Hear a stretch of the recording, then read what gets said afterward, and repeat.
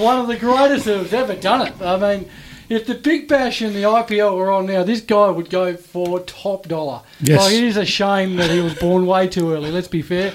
And that's our next guest. He played 21 first-class games across his career, and he was one of the premier big hitters of the world, and that's Aiden Blizzard. G'day, Aiden. G'day, guys. Thanks for having me. What an intro. I haven't had one of those for a decade at least. Well, that's how we roll, mate. That's how we do. We want to pump the big you guns. Up, mate. Yes. Now, well, where do we start? We'll start with your incredible history with the Big Bash and the 2020 games. What is it? You won five BBL championships? Yeah, 5 in total. It was back. I was year 2 of the original Big Bash. I started playing with Victoria, so we won 3 there, and crossed to the South Australia guys across the border and won one there, and then one with the Sydney Thunder before I finished up. So very lucky to play with some good players and ride the coattails and take home a couple of trophies. Aiden, it was here. You spent some time over in India. What was that like? And, I mean, your eyes must have lit up when this sort of competition came in because you could hit the ball. They did. I spent about 4 seasons with the Mumbai Indians. So if you guys can cast your memories way back, like Sachin Tendulkar was there. We had Rohit Sharma, Lasif Malinga, Kieran Pollard, Harbhajan Singh.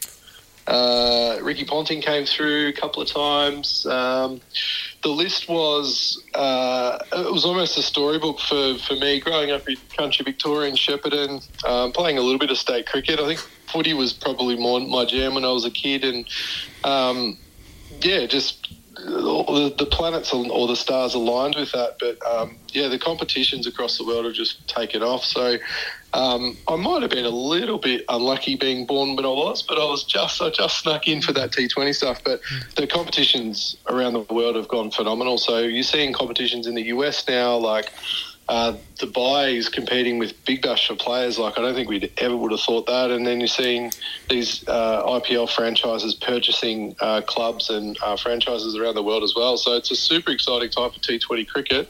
But yeah, I was super fortunate to get an opportunity, and as I said, to play with some of those guys. And I think I was sitting on the sidelines for 2 IPL championships as well. So it was a phenomenal experience, and I still pinch myself talking about it, to be honest. And I just on yourself, growing up in the country and then going into the team cricketing sport back in those days, was your nickname simply like Snowy or something like that, or did you cop a nickname? No, I didn't actually. I was just Blizz for most of it. I've got here on Wikipedia, it says Frosty. Frosty, no, I got Zard a bit. Someone called me Snowflake once, and that was as adventurous as it got. But I can honestly say around the world that cricket nicknames are either way too obscene to be able to be mentioned at any reasonable hour of the day, or they're just boring as batshit. I got Blizz, and Blizz stuck. I was hoping you'd go into a few. I'm not sure where that Wikipedia came from, but there's some good editing going on by the looks. There is, Frosty, no worries. So, I mean, I want to go. We've just seen it, and that was during the break. You're 6 year here at the Wacker. In one of the first editions of the Big Bash, was that just hit that crispy that you could never do it again, or crisply? Yeah, it was one of those moments where everything just aligned, and I managed to hit. It was in a final at the Wacker. I think I got 28 off that over, and Brad Hodge and I used to open, and the rule was, Please, you got to get through the first 6 balls and then you can go. So that's what we did, and just managed to get one perfectly. I don't think it was the best bat I've ever had either. I think I've had plenty of betters, but went up into the breeze slightly and just kept going. But I also joke with some mates. Every time I used to go to the UK, I would hear hit, and then I think Sean Irvine was on the microphone at the time. He was mic'd up on the field, and you would hear that all the time, and I think that was my claim to fame. I was a nice bloke and all that sort of stuff, but I was just known as that guy who hit six out of the whacker. But it was just incredible. Ended up on the cricket nets, or just the next oval across, or over the Swan River. It was amazing. It went 750 metres about 10 years ago, so I've taxed it nicely. Not sure what percentage of tax it is, but it's about 750 at the moment. A couple of years it might be 1,000. Just keep it going. Now, I'm not too sure. Have you paid much attention to the Big Bash this year? Yeah, a little bit. Look, the company I work for, we actually run a hell of a lot of stadiums around Australia, so we look after quite a number of Big Bash teams. So it's I feel like the crowds are back, which is great. Last year it was a bit of a lull coming out of COVID, but I feel like crowds are back. The five game format seemed to have created some urgency and some people to arrive. So I've really enjoyed it, to be honest. There's been some good batting. I think the spinners are still doing a good job. Will be interesting to see the semi-finals over the next couple of days, with obviously some players have departed and the Aussies are back playing as well. So, look, I'm wrapped with the progress of getting fans back. I think it's an important competition to engage young audiences, particularly when you've got like the test against the West Indies going at the moment, where they get bowled out for not many today. It's an important competition for Australian cricket. And Blizz, there's many fears around, especially recently, that T20 cricket is taking over and Test cricket is dying. How do you sort of see that unfolding? Yeah, it's an interesting one. I think the challenge that we've got here in Australia, we've got these marquee matches in Boxing Day and Sydney Test. So creating windows outside of that for the Big Bash to fit in is really, really tricky. Basically, the Big Bash was sort of formulated around protecting that Boxing Day Test. If anything ever happened to cricket, that window's sort of been occupied. But I think the challenge is obviously the widening gap between Australia, England and India in terms of the competition. So I think the Test cricket should always be around, but it's just there's a real challenge for almost those tier 2 teams that are coming out and playing Australian conditions. Like you watch England, if they're not at full strength or not at their A game, or even India, they're not coming close to Australia at home. So there's an ongoing challenge there, but I think Test cricket will be around for my lifetime, but I think I think there's a big challenge there that needs to be solved in some way, shape or form without diluting the T20 game, which is absolutely beginning to take over once these Indian franchises continue to absorb and the private dollars come in. I think the private dollars are great for entertainment and getting the best players out, but there's a delicate balance that I hope the administrators that are much smarter than I can figure out. And Blizz, back to your time overseas, and you mentioned all the players that you played with. Who did you sit back and just see hit the ball and just go, wow? Sachin was one. One of the funny things with Sachin was this guy could bat. He'd turn up and bat for an hour. So he'd bat for an hour and we just have net bowlers bowling to him. And back then when I was not in the team, which was for most of the times that I was there, I think the net bowlers were exhausted by the time I'd put my pads on, so I'd probably get about 5 minutes of a hit, and that would be it. So it's a long time sitting around a hotel room and doing that. But Sachin was one. Lasith Malinga's skills were phenomenal. I was always fascinated watching him. He'd actually put 2 shoes on the ground where a batter would bat, and often he would just bowl at the back shoe to try and hit the back shoe. And he'd hit it probably 6 or 7 times out of 10.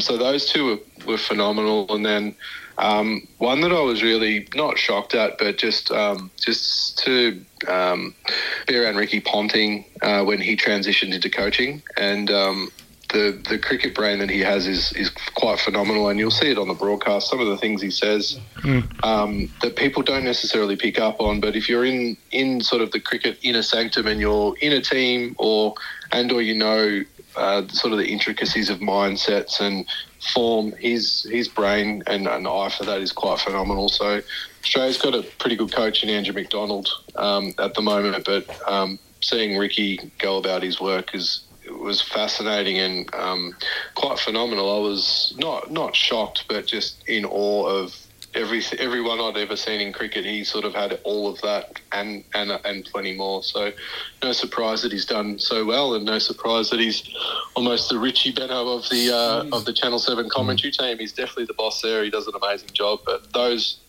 three probably were the standouts. And what was it like travelling with those types of cricketers, Blizz? We hear of the stories of cricketers travelling around India. What was it like travelling around with, especially Sachin? I learned my lesson early on.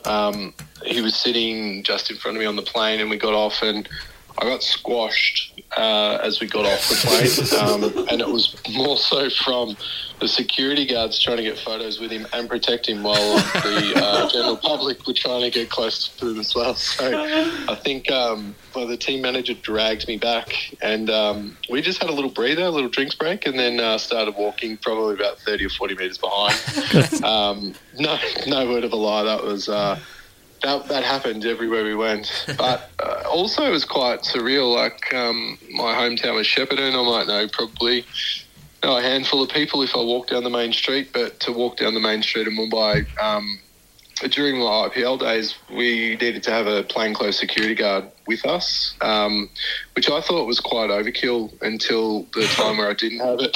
And there was a line of 20 people or 30 people outside of a store that I'd taken my then girlfriend, now wife, into a store, and we had to call the security to come and help us out. So that is phenomenal. And like, you walk through an airport with your Sydney Thunder kit on, and 99% of people wouldn't know who you were. So phenomenal experience. One that I'm pretty keen not to go back to ever, but a great insight to the daily challenges of being an international celebrity / cricketer.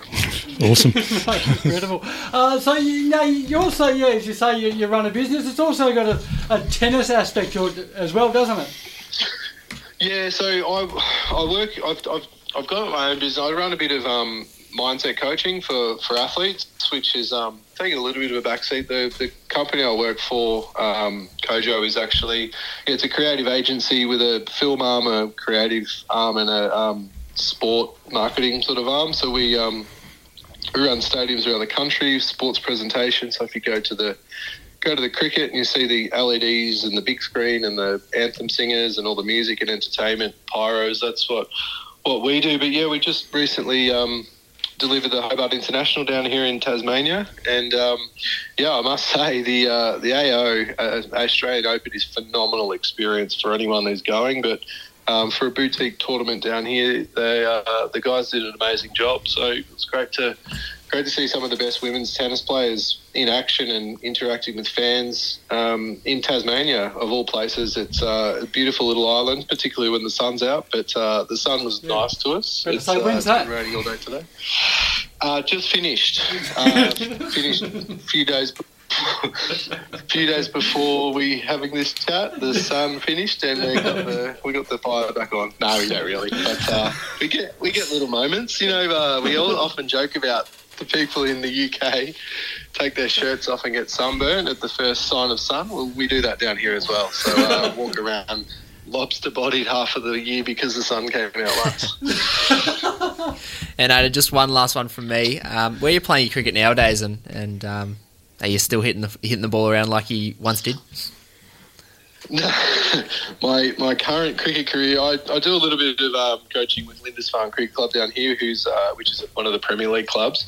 I haven't actually played a game since my last Sydney Thunder game, and ironically, I feel like it was a fitting end where I probably could have hit it over cover at about 50% and would have got a boundary for it. Instead, I tried to hit it over long on and got caught about 10 metres in from the boundary. and that was probably the story of my career. So I pulled up stumps there.